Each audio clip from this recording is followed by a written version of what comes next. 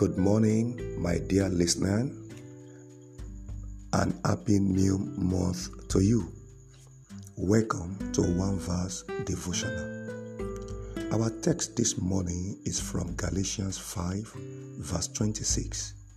We are reading the Passion Translation. So may we never be arrogant or look down on another, for each of us is an original. We must forsake all jealousy that diminishes the value of others.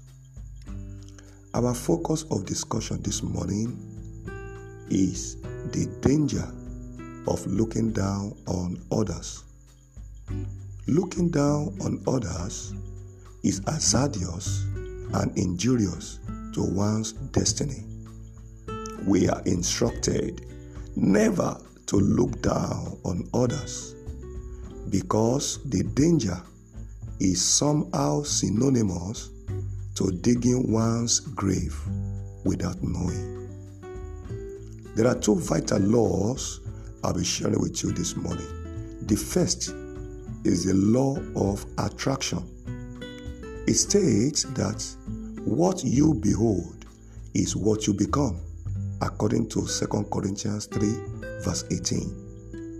This law operates through the magnetic force of the eyes.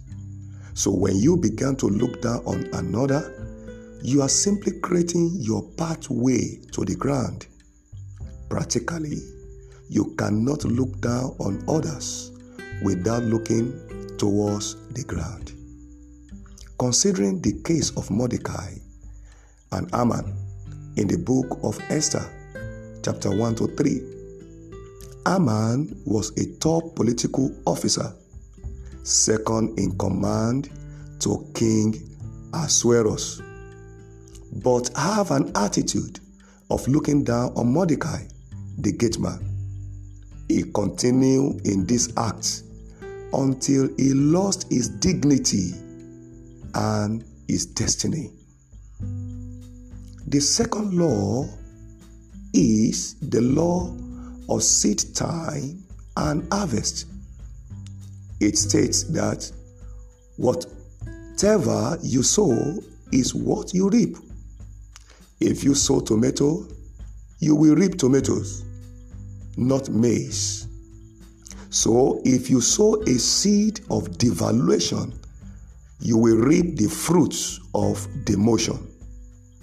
Haman sowed a seed of devaluation against Mordecai, and he reaped the fruit of relegation, not only to the ground, but down to the grave. Looking down on others is risky to our destiny. Looking down on others has the capacity to hurt one's advancement. Sadly, many look down on God through this unreasonable attitude of looking down on others. They forget that God is the judge. He upgrades one and relegates another. Psalm 75, verse 6 and 7. To therefore look down on others is to be grounded in life, because they are God's original products.